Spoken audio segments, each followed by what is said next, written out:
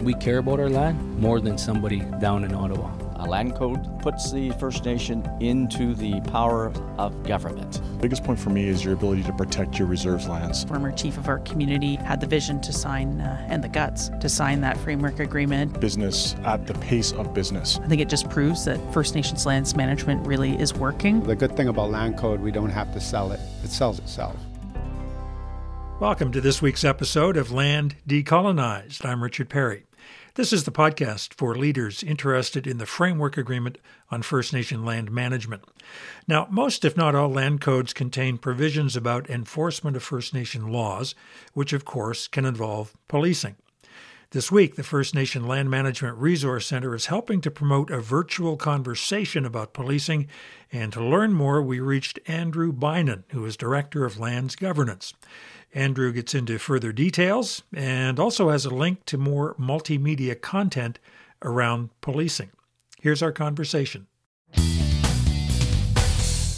And joining us on this week's podcast is Andrew Bynon, Director of Lands Governance with the Resource Centre. Andrew, great to have you back. Nice to see you again, Richard, and good to have a chance to have a little bit of an updated discussion on how things are going.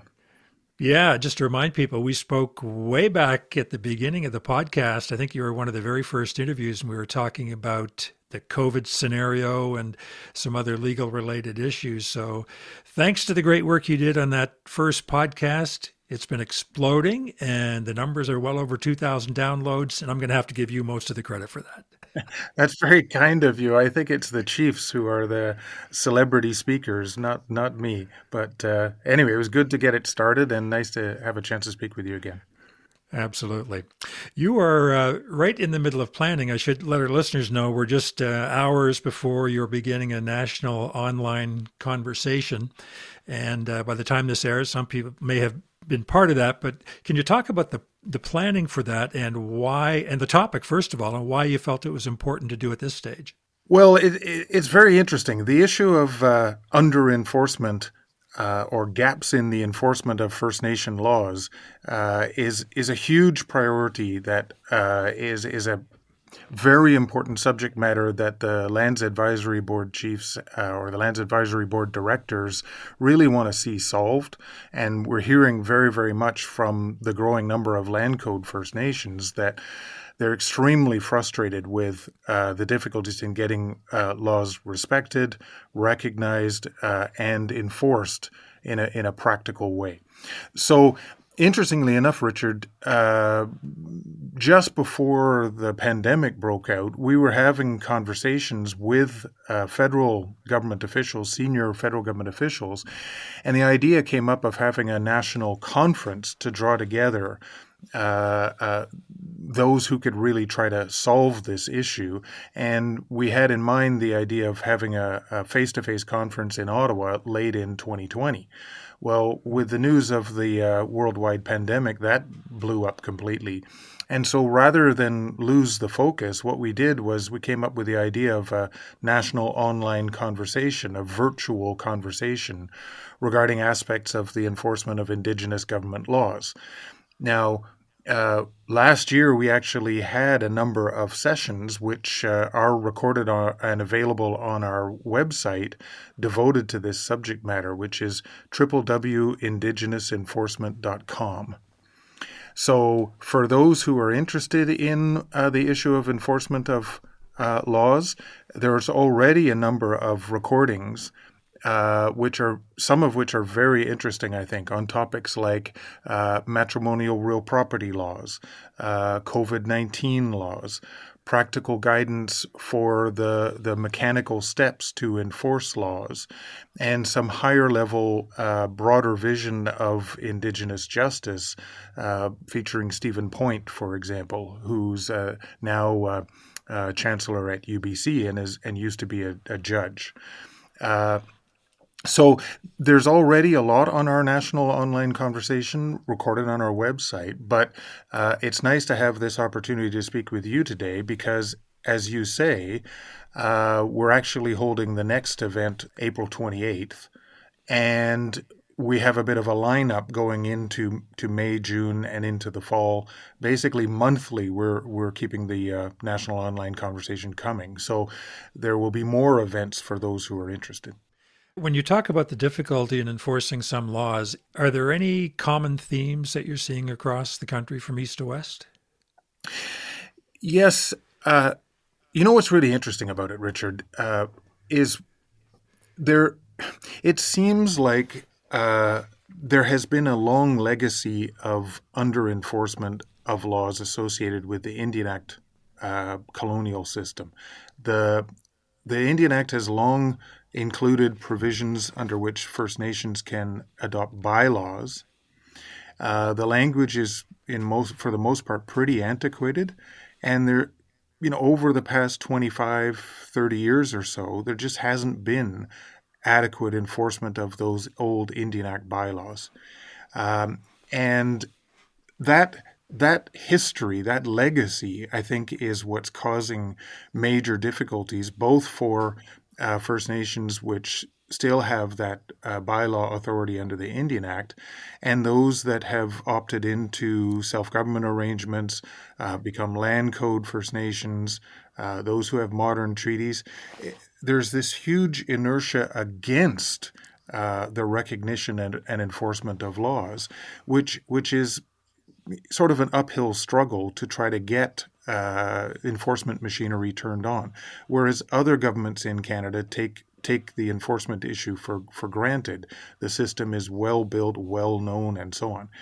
So, having expressed that pessimism somewhat, the brighter light, though, Richard, is that there are some First Nations who are making huge progress in terms of enforcement of laws, and I think the steady pressure that's coming from the chiefs and from our Lands Advisory Board directors, I think we'll be able to unlock this in the near future. The only other comment I'd quickly make, though, is enforcement of laws is a little bit like economic development. You don't do it and stop. It's a function of government always, right? Even the most all governments in the world really are constantly looking at how effective are our laws. What's the degree of compliance? How do we make things more efficient and effective? Look at United States with the controversies over policing, for example, and some of the laws that have been on the books. So I guess my major comment would be to say, I do think that there'll be very, very significant progress in the near future, but this issue isn't going to go away. It will be a constant feature of strong First Nation governance, even in 10, 15, 30 years from now. Yeah, I think you already have a couple of hundred people who might be attending this online event. Can you describe generally who this is for and who is attending? Yeah, it's interesting, Richard. We decided to launch this April session, which is focused on First Nation policing, on relatively short notice. We, unfortunately, in the first part of the fiscal year, I've just been busy with other events, so there's been a bit of a gap. But I'm pleased to say that last time I checked, we were well over 260 registered applicants, and what's interesting to see is that there's very significant participation from First Nations, from personnel who are involved with enforcement and so on. But we also tend to draw a lot of individuals who work with the federal government, provincial governments, and even to some extent territorial governments. So it does seem to capture a lot of attention. And for example, we're going to have one of the Directors General of Public Safety Canada, who's closely involved with policing programming and policing agreements with First Nations, speaking. But we really are incredibly fortunate in terms of some of the panelists that we'll be having tomorrow. Police officers are very busy, but we actually have the chief of police of the Blood Tribe. and the chief of police at Tsuut'ina Nation in Alberta, and a senior legal advisor working at Westbank First Nation in British Columbia. And I think that the session tomorrow will be very interesting because these individuals have seen huge successes in terms of reform of the approach to policing with their First Nations.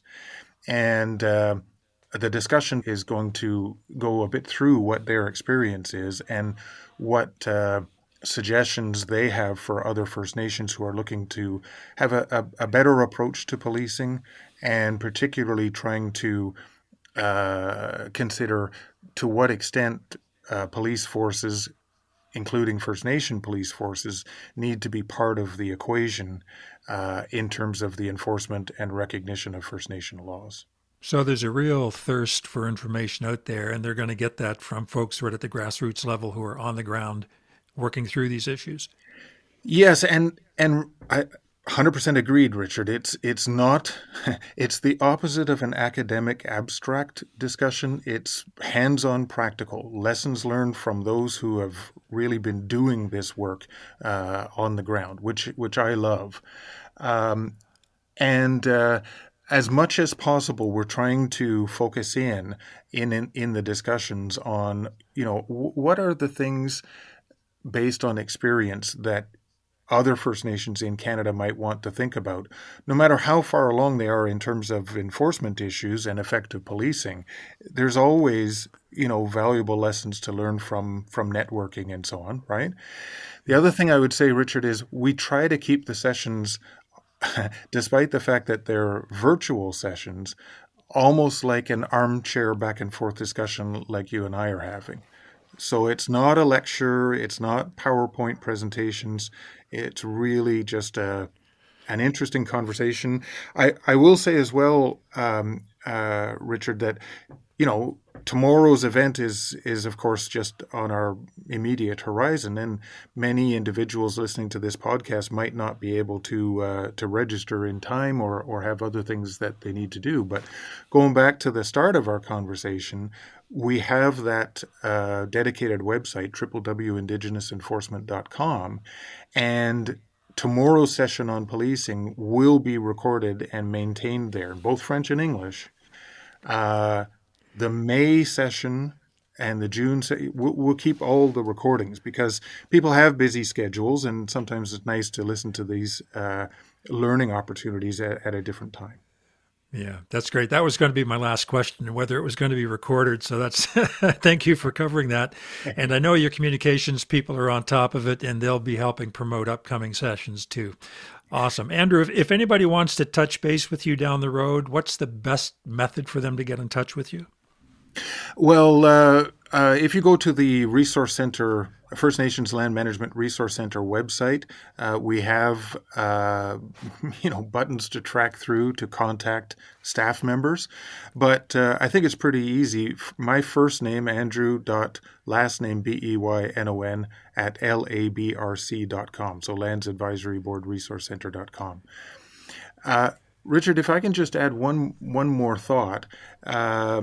Yes, the sessions are recorded and available on that site. If you don't mind me just promoting some of the upcoming sessions. Yeah, please do. In the month of May, later in the month of May, we're currently working on the agenda and the participants for a session which will be really quite interesting. There's a pilot project in Saskatchewan on enforcement of First Nation laws. And it involves Muscoda First Nation working together with Whitecap Dakota First Nation. And they're working with provincial and federal authorities to try to improve the enforcement and recognition of their laws. And so the May session will be devoted to their work. And I think that should be a very interesting session because they've been doing some important work based on a memorandum of understanding for about a year and a half now.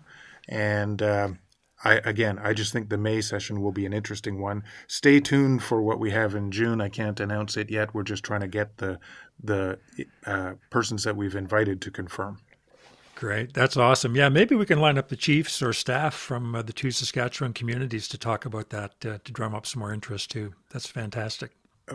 I'll be speaking with Chief Darcy Bear later this week, so I might you can do the marketing for us. He's a very busy man, but absolutely, you know, he's a tremendous speaker, so we'll see. Yes, we've had him on the show. Andrew, I know you've got a meeting you have to run to right away, so again, thank you on behalf of our listeners for making the time to promote your upcoming session. We appreciate it. I really appreciate your help in promoting this, and as I've said before, this is an issue I'm very passionate about, and I hope that the National Online Conversation is helpful to people, and we really need to now just get to the results. Enforcement has to happen. And thanks to Andrew Bynon for squeezing us in between last-minute planning for the April virtual session on First Nation policing. If you have some follow-up questions, you can reach Andrew by email, as he said, abynon, that's ABEYNON, at labrc.com. Thank you again for listening and sharing links to the podcast, which recently surpassed more than 2,000 downloads. Great news. Hope you can join us next week.